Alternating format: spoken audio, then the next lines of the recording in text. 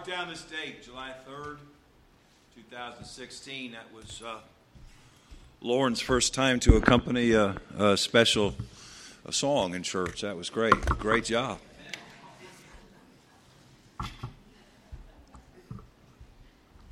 Thank you so much, ladies. That was great. Father, I pray that you'd please help us tonight. Speak to our hearts, open our eyes, bless our time together. Lord, I pray that we would have a very special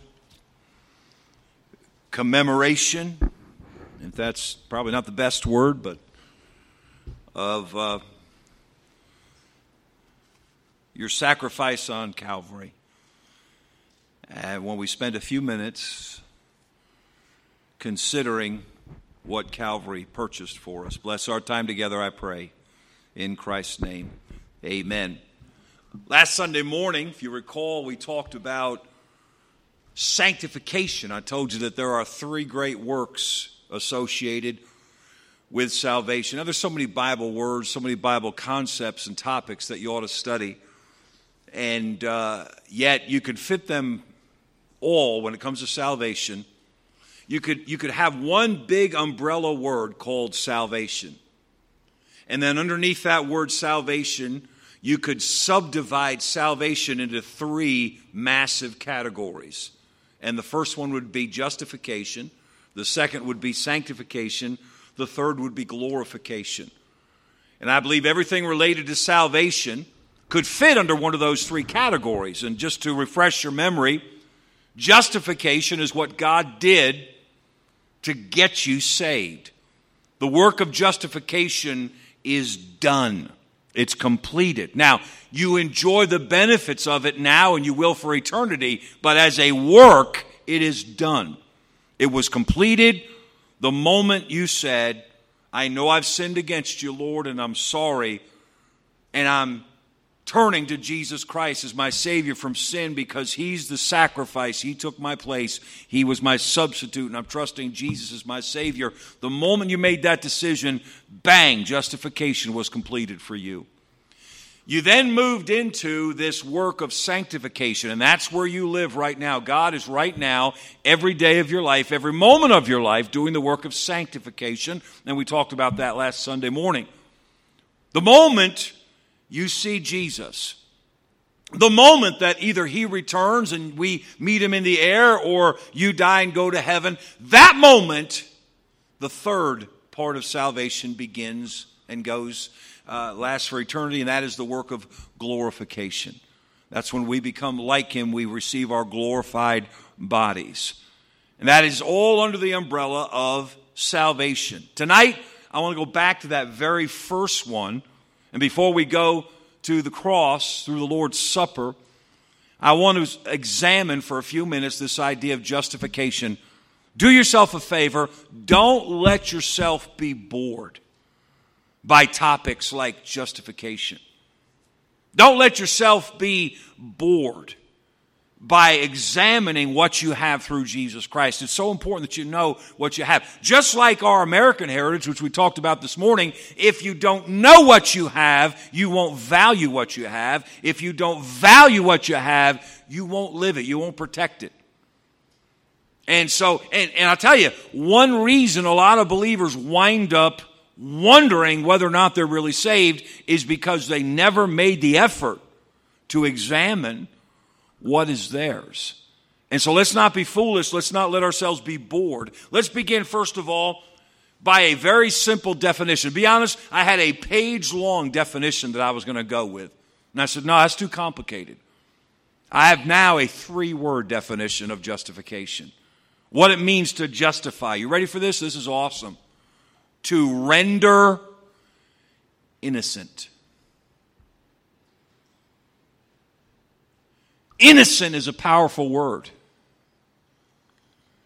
Innocent doesn't mean you did it, but we're just going to forget about it.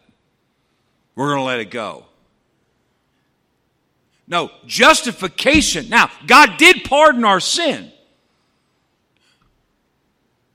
But He went beyond pardoning us. He rendered us innocent. in God's sight, we are innocent of all sin. That doesn't make a bit of sense to me. Because I know I'm guilty.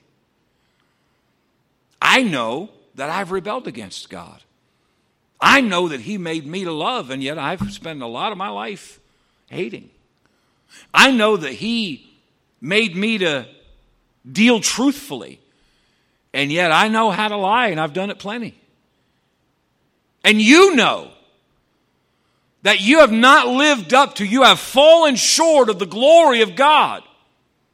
You know that you are a part of the race, and as such you are guilty of being the only part of God's creation that doesn't do what He made it to do.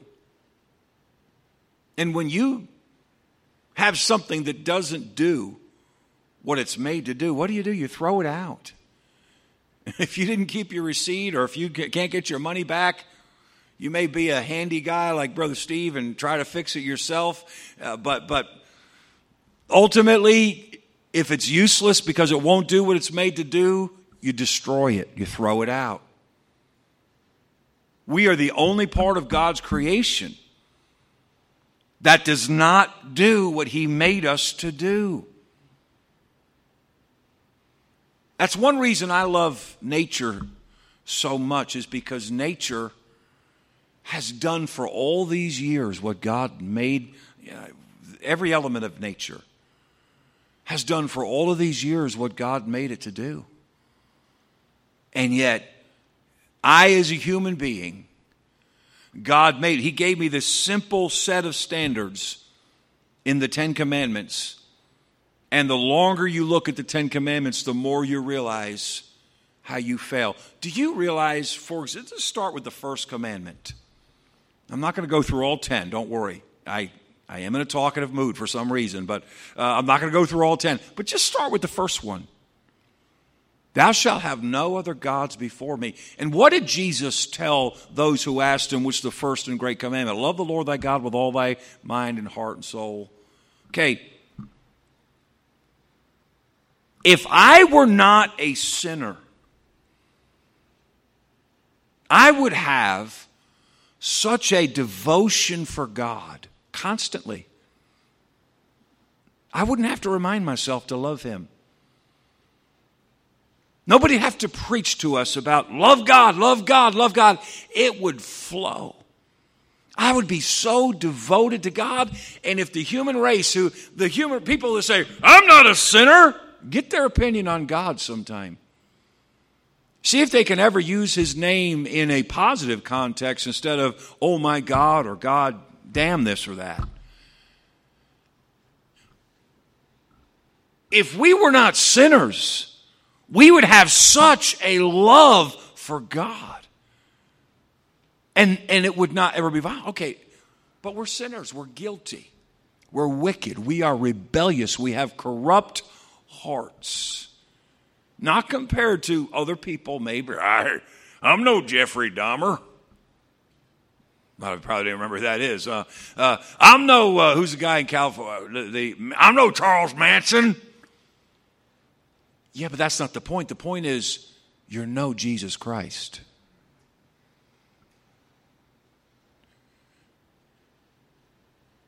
We've sinned against Him. And yet, through justification, we are rendered innocent.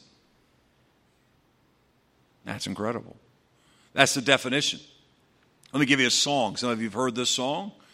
This was written probably, I'm going to guess, in the 50s or 60s, maybe even the 70s of the 1900s. And it was written by a man, Brother Steve, do you know the name Bill Harvey? He was a song leader in independent Baptist circles in the 60s and 70s, and I don't know a whole lot about him, but I know that he wrote this song. Listen to the first verse and the chorus. I'm not going to sing it. God held a great glowing balance. How many can picture the scales of justice? That's what we're talking about here with the balance, where it's held in the middle, and there's weight suspended by the string or chain or something over here, a bowl or like a dish or a vessel over here, and the same vessel over here, and so the same exact scales of justice. Everybody can picture that, okay? That's what it's talking about here. God held a great glowing balance, and one side was waiting for me. The other side held such perfection as God had demanded there be. Now let me stop just so that everybody can understand this. Because even in my lifetime, I've never walked into a store where this kind of a balance was used. So let's understand this quickly, okay? We know scales, digital scales, whatever, you put it on there and it weighs. The closest thing to this is when I was a kid, my mother always shopped at Pathmark. I remember Pathmark off of Exit 8, yeah, Pathmark. And I think they still have these kind of things around, but, you tear off the plastic bag and you get your squashes or your cucumbers or your zucchinis and you put them inside the plastic bag and then you put it inside the scale and it pulls it down and the little thing, points to 2 or 3 or whatever, and that's how you know how much you're going to be paying for it. But that's the closest thing. But these scales right here, okay? Here, this is the way merchants used to operate here. You got these scales, and so you're going to buy a microphone, all right? And you're going to put the microphone in the empty side of the scale over here, and instantly it's going to go down like that. So you take a 1 pound weight and you put it over here and it comes up a little. You put another 1 pound weight and it comes up a little. And there's a needle up here that tells you when it's perfectly balanced. And you put another pound weight and it comes up a little. And when that needle is in the middle, that means that the weight over here matches the weight over here. So once you get to the middle, then you look at how many weights you've got in there.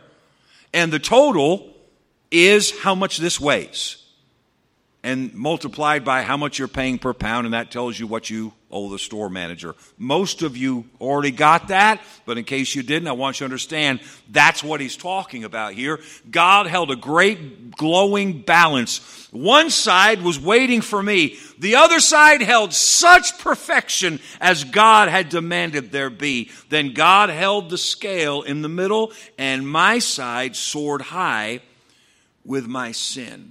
In other words, here's perfection, here's my goodness, and bang! Perfection was so heavy and my goodness was so light. My side soared high with my sin. I cried for my side to be balanced. You ready for this? Then Jesus the Savior stepped in. That's justification right there. I'm justified. I'm happy in Jesus today. The sins I've committed, they're all in the past. They'll never condemn me, for he holds me fast. I'm justified. I'm happy in Jesus today. Maybe at some point we'll sing that. I don't think we've had. Have you ever sung that, Brother Steve? But has anybody here ever sung that? All right, we got to make that work. Let me give you a few thoughts from preachers. All these men are dead. I like to read dead men. They can't hurt you. I want to read the words of some men of the past about justification quickly, but don't miss this. A.C. Dixon, one of my favorite men to read. Justification is putting the sinner in the condition before God as if he had never sinned at all. It is giving him a standing in the merit of Jesus Christ, of absolute innocency before God. Justification, this is also A.C. Dixon, or still, listen, justification is putting the soul back into the Garden of Eden before the hiss and bite of the serpent existed. Giving the soul a position as if it had not sinned at all. I am to be treated as if I had not sinned at all upon the merit of the blood of Jesus Christ. Now, if we were in a shouting service right now, that would deserve a couple of laps around the whole place right there.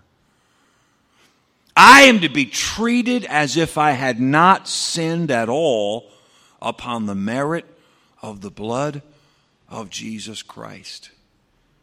I can't run, but I can say, woo! Amen. A.J. Gordon. Justification is the first and initial transaction. That was a mess up. Start over. Justification is the first and initial transaction of the Christian life. J.C. Ryle. The moment a person begins to be a justified person, he also begins to be a sanctified person. R.A. Torrey. Forgiveness, as glorious as it is a negative thing. It means merely that our sins are put away and we are regarded as if we had no sin. But justification is positive. It means that we are counted as positively righteous. That positive and perfect righteousness, the perfect righteousness of Christ, is credited to our account. That's justification. That's what it is. Here's a preacher named W.P. McKay. Don't you wish we lived in the day when everybody just had initials? J.J. Vasic. There are but two classes of sinners, the justified and the condemned. And there are only two eternal homes, heaven and hell. W. Martin. Justification is the act of God as judge on the basis of the work of our Lord Jesus Christ. Also, W. Martin. Justification is not simply a pardon. Justification reestablishes a man in the position in which he was before he fell. It means he is fully restored to divine favor. It's a pretty big word, this justification. William Reed. Justification is a poor, law-condemned, self-condemned, self-destroyed sinner wrapping himself by faith in the righteousness of the Lord Jesus Christ. Now we're going to look into the Bible for a few minutes. The word justify or justified is used 54 times in the whole Bible, and it's not always talking about salvation. Sometimes it's used, somebody in the Old Testament, such and such a person did something to justify himself. And so it's not, I don't know the percentage, I don't have that here, but it's not always talking about salvation. Sometimes, by the way, it is talking about God being justified in the sight of men. But we're going to look at several places, and you can turn in your Bible to Romans chapter 5. We're going to start there. Justification is a legal term. And so I want you to look at it with me tonight and picture a courtroom with God as the judge. How many of you have ever been inside of a courtroom for any reason? Okay, and you're all a bunch of criminals. So I want you to picture yourself in the courtroom with God as the judge. God the Father is the judge. And I want to look at several parts of justification based on the Bible. First of all, Romans 5:9. I want to show you the grounds of justification. What do we mean by that? Okay, here's the judge of the universe. And he says to me, the defendant, I'm looking to be justified. On what grounds do you seek justification? So here's the grounds of justification. Romans 5:9. Much more than being now justified. Read the next three words with me. Ready? By his blood we shall be saved from wrath through him. The grounds of justification is always only the blood of Jesus Christ. You know, it's very important when you get saved that you don't go to God and receive Jesus Christ, the teacher, for yourself, though he was a great teacher. It's very important that you don't go to God and say, "Dear God, I know I've sinned against you. I'm sorry, but I'm going to trust the great man, the only begotten Son of God, because he was of perfect moral character, and I receive him now." You're not saved. The only grounds for justification is, "Dear God, I know I've sinned against you and I'm sorry. But I know that Jesus died in my place." The only grounds of justification is the blood of Jesus Christ, the sacrifice of Jesus Christ as your substitute. Being now justified by his blood, we shall be saved from wrath through him. That's the only grounds for justification. The grounds of justification is not, "I'm really, really sorry, Lord. Please save me." The grounds of justification are not that you prayed a prayer and you prayed it exactly right. The grounds of justification is not that you were really, really sorry for your sin and you repented with everything that you knew how to do. The grounds of justification, the only reason that we have to go to God and say, "I want justification," and the only reason he will grant justification in the court of heaven, is the blood of Jesus Christ. Jesus died for your sins. Be very careful. Be very careful when you're witnessing to children if you have that opportunity. We don't witness to children when we're out door to door unless their parents give us permission. And I mean their parents are right there and you ask them specifically. But we don't just walk up to a kid on the street and start witnessing to them. But if you have the opportunity to witness in the ministry of our church, in Sunday school, in junior church, or as an altar worker here in the church, be very careful that you don't just say to a child, "Do you want to go to heaven?" Ask Jesus in your heart. That kid's not saved. They've got to know they've sinned against God, and they've got to know that Jesus is their sacrifice for sin. No, you don't have to use words like justification, but they do have to understand that Jesus died in their place. The grounds of justification, the blood of Jesus Christ. I want you to look for a second at the refused grounds of justification. In other words, someone has come into court and the judge says, "On what grounds do you seek justification?" And they offer their grounds, and there's one specifically that the Bible clearly says, and it's the only other grounds besides the blood of Jesus Christ, and God absolutely rejects that and says, "Set it as a precedent of this court, no one will ever be justified on those grounds." Romans chapter 3. If you're there, Romans chapter 3 and verse number 20. "Therefore, by the deeds of the law shall no flesh be justified in his sight." So everyone that ever says to you or to me, "Yeah, I believe God's going to let me into heaven because I've done my best," God says every time those grounds will be rejected.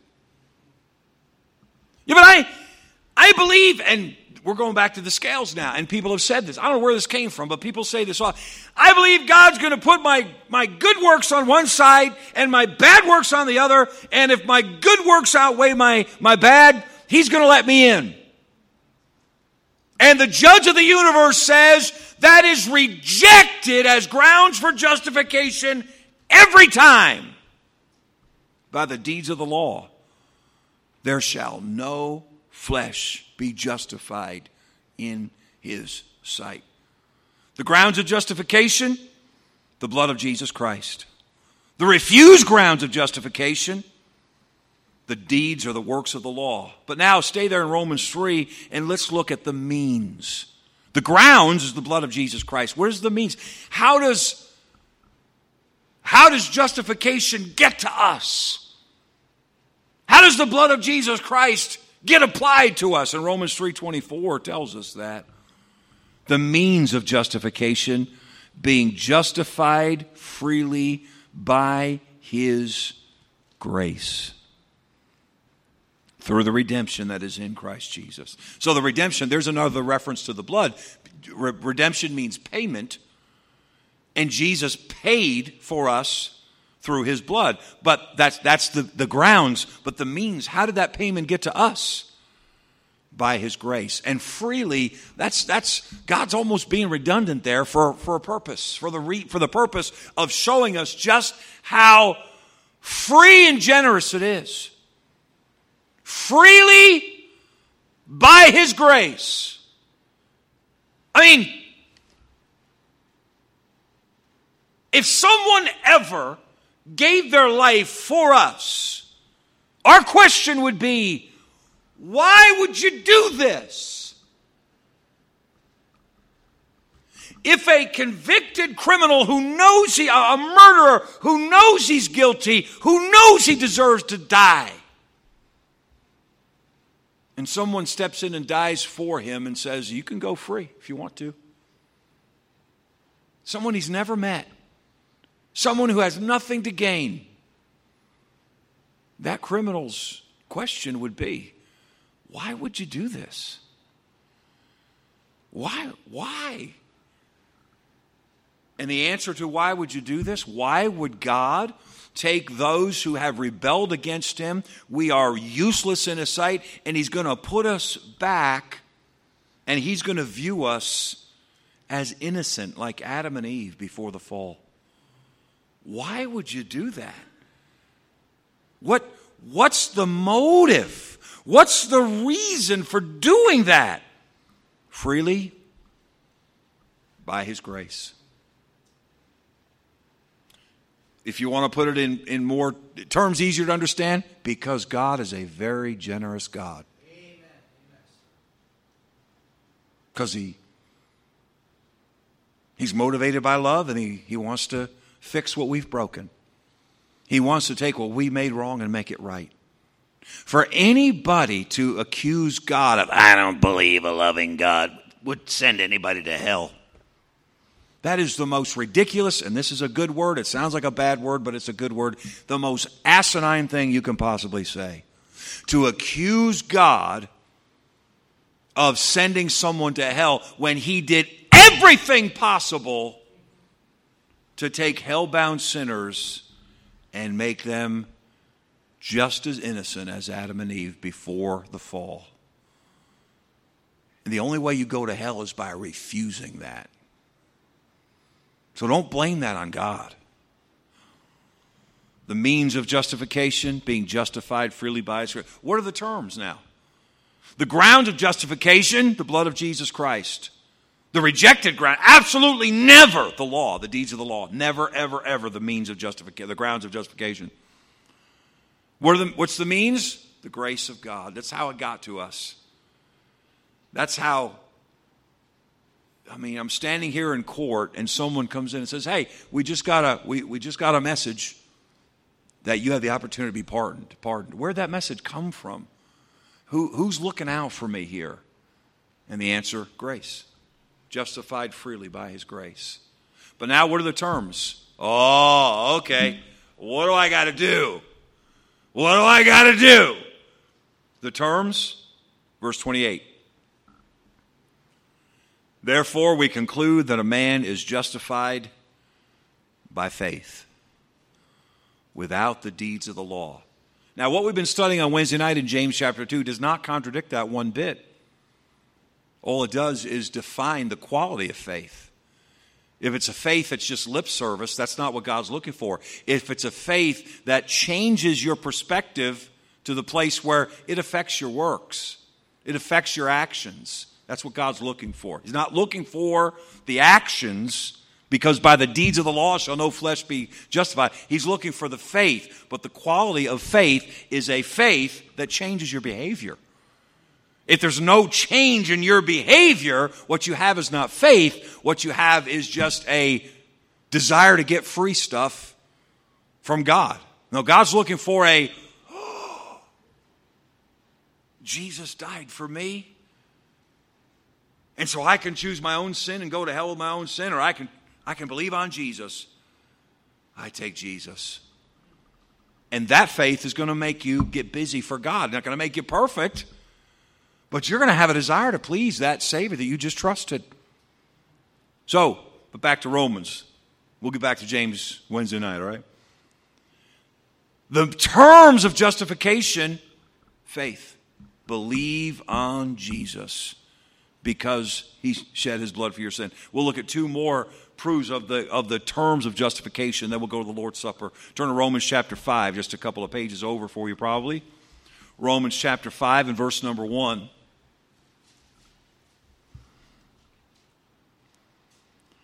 Therefore, being justified by faith on the grounds of the blood of Jesus Christ, by means of the grace of God. But what are the terms? Oh, the terms? You just got to put your faith in Jesus Christ.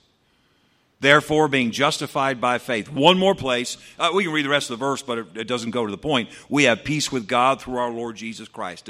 That's going beyond salvation and talking about the benefits of it. But now let's look. Last verse, turn back to the book of Acts chapter 13. To a message preached by the Apostle Paul soon after he began his traveling ministry, his first missionary journey, Acts chapter 13.